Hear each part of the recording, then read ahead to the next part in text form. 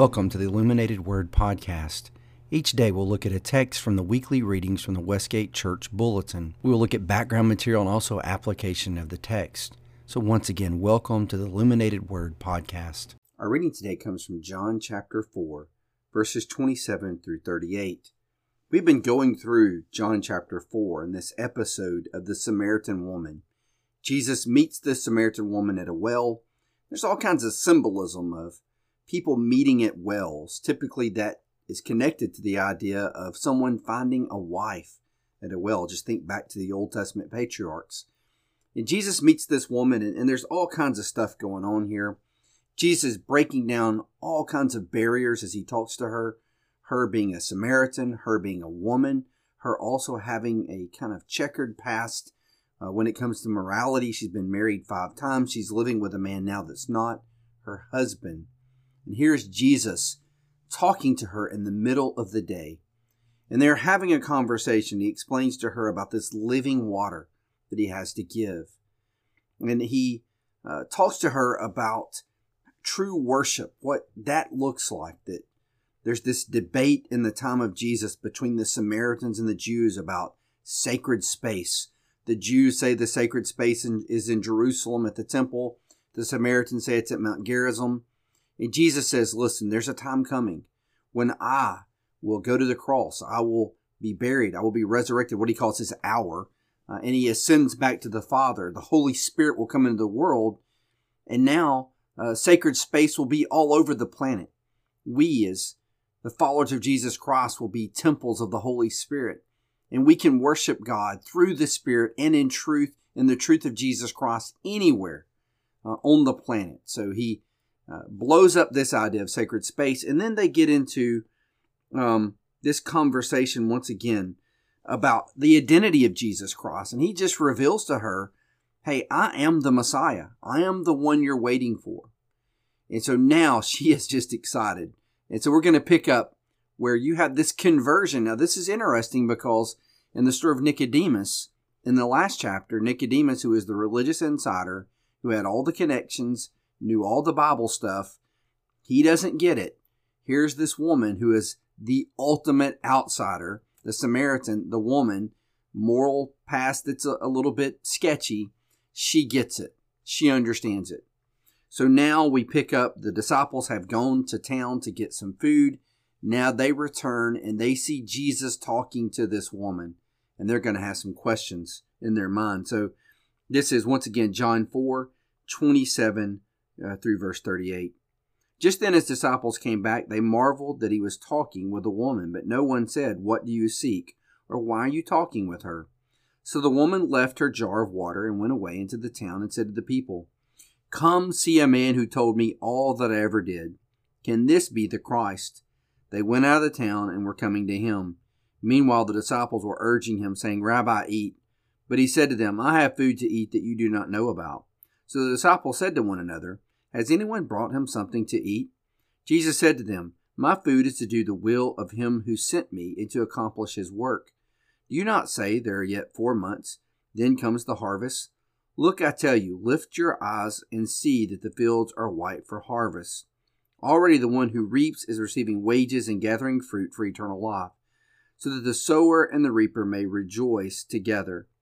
For here the saying holds true, one sows and another reaps. I sent you to reap for that which you did not labor.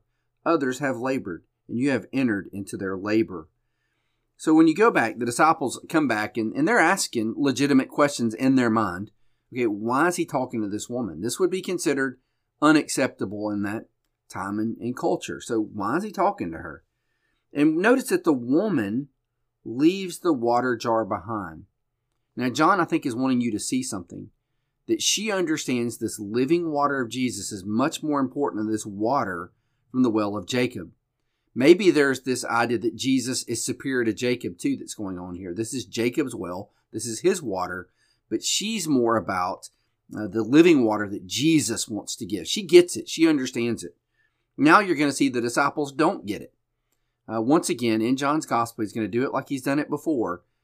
Jesus is going to teach something and people are not going to understand it. They're going to be talking on 2 completely different levels, just like Nicodemus and just like this lady earlier when it came to the living water. So Jesus has this exchange where his disciples come back and, they're being kind. Lord, you need to eat. Please eat something. And Jesus says, I have food that you don't know about. And so they start thinking among themselves, okay, does Jesus have some hidden food somewhere that we don't know about? Then he explains to him that his real food is to do the will of the Father. Now, this is very important for us to understand. There are things that are much more important than our desires, like putting food in our stomach. Now, I'm not saying people shouldn't eat. I believe being healthy and eating, that's a good thing. We don't need to starve ourselves. But there are things that supersede these physical desires that we have. That's why a lot of people fast as a spiritual discipline. It's a way to, as the ancients would say, or the medievals would say, to mortify the flesh. Anyway, you learn that I'm not driven by my bodily desires, but I'm driven by something higher, by something spiritual. And so Jesus is saying, look, there's something more important than eating right now. I can eat later, but I'm here to do the will of the Father. I'm teaching right now this lady and these Samaritans, and that really is more important than eating food at this moment. That supersedes what my stomach is saying right now. And it's interesting, this woman is the model for us. She's a lot like Philip. Remember, Philip earlier went to Nathanael and said, please come and see. Come and see. And I think we make evangelism so difficult. We feel like, if I'm going to share my faith, I've got to, have a doctoral dissertation in the New Testament, or, I've got to go through a bunch of classes to learn how to share my faith. And there's nothing wrong with any of those things. I believe training and reading and preparing is a good idea. But this idea of simply inviting people to come and see, I'm perplexed by Christians many times that they, don't invite people to church. Church is a great place to start this process with people, because if you come to an assembly, you're going to hear the gospel proclaimed from the pulpit. And the Bible does tell us, I don't know if we believe this or not sometimes, but the gospel brings with it power. There's something supernatural in the proclamation of God's word. And if you go to a church where the Lord's Supper is central, they're going to hear the gospel at the Lord's Supper table. They're going to be presented with the gospel through songs, through sermons, through sacraments. When I mean sacraments, that'd be the Lord's Supper and baptism. They're seeing the gospel being reenacted right in front of them. So why would we not do that? Why would we not be like this woman and go to others that are friends and colleagues that we know do not have a church family and invite them and say, please come and see. Come and see. Come with me and see what this is all about, Jesus Christ. This woman gets it, and an entire town comes to meet Jesus. She says something interesting. She says, come meet a man who's told me everything about me. Probably what that means is her whole life had been defined by her relationships and failed marriages. So Jesus puts his finger on the problem with her. And so in her mind, this is everything about her. This is what defines her, are these failed relationships. And so Jesus tells his disciples, listen, hey, other people have labored. There's this idiom now. This idiom has been lost. We're not for sure if this was an idiom that's being used. Some think so, that there's 4 months until harvest. And that makes sense because in the ancient world, especially in Palestine and in Egypt, when you planted the grain harvest, it took about 4 months for it to be reaped, for it to come to fruition. So you've got this 4-month gap between the planting and the actual coming up to the fullness of the crop, till you reap the benefits of your work. And so Jesus here is using the metaphor of spreading God's word, bringing new believers about. There's all kinds of agricultural concepts through Scripture, and I think this is really important for us to understand too. That the idea of evangelism, sometimes we're not going to see the benefit.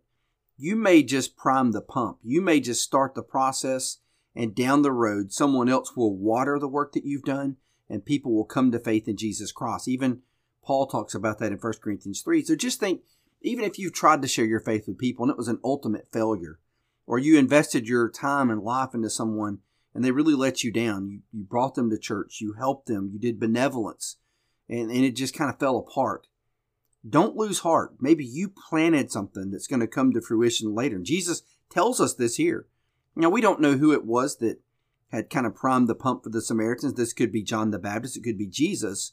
But what we find fascinating is this. In Acts chapter 8, some of these same guys, these disciples standing there, they will reap the harvest of the Samaritans. They will take the gospel to Samaria. So the pump is being primed here for the Samaritans. And then later we're going to see in Acts 8 a conversion of many of the Samaritans to Jesus Christ after the beginning of the church. So we see the words of Jesus really coming true. So today, just some things I want us to think about. First of all, this idea of understanding what's most important, not to be driven and dominated by our fleshly desires, that there is something higher and there's something better, and it's what God wants for our life. That's what really matters. Then the second thing I want us to notice is evangelism is not that difficult. And we cannot lose heart when we share the gospel with people if it's rejected or we feel like there's, this accomplished nothing. You may have planted a seed. Someone else will come along maybe years later. I know stories. I could give examples. I don't want to name names on the podcast, but I know people where this has happened. Someone has shared their faith with them. It went years dormant. Someone else came along and the time was just better. They were more receptive and those people came to Jesus Christ. It happens all the time. I want to encourage you to invite people to your church. Wherever you go to church, invite people to come with you. Come and see. Hear the gospel proclaimed. See the sacraments of the supper and baptism celebrated. See the gospel reenacted right there in front of your eyes. Well, I've gone long today. I hate that, but this is just such a wonderful passage. Well, I really don't hate that. That's really the wrong thing to say, but I have gone over a little bit. But I hope this has encouraged you. I hope you love this gospel like I love it. It's been such a blessing to me as I'm studying along with you. I hope that you have a wonderful weekend and hope to see you back again next week.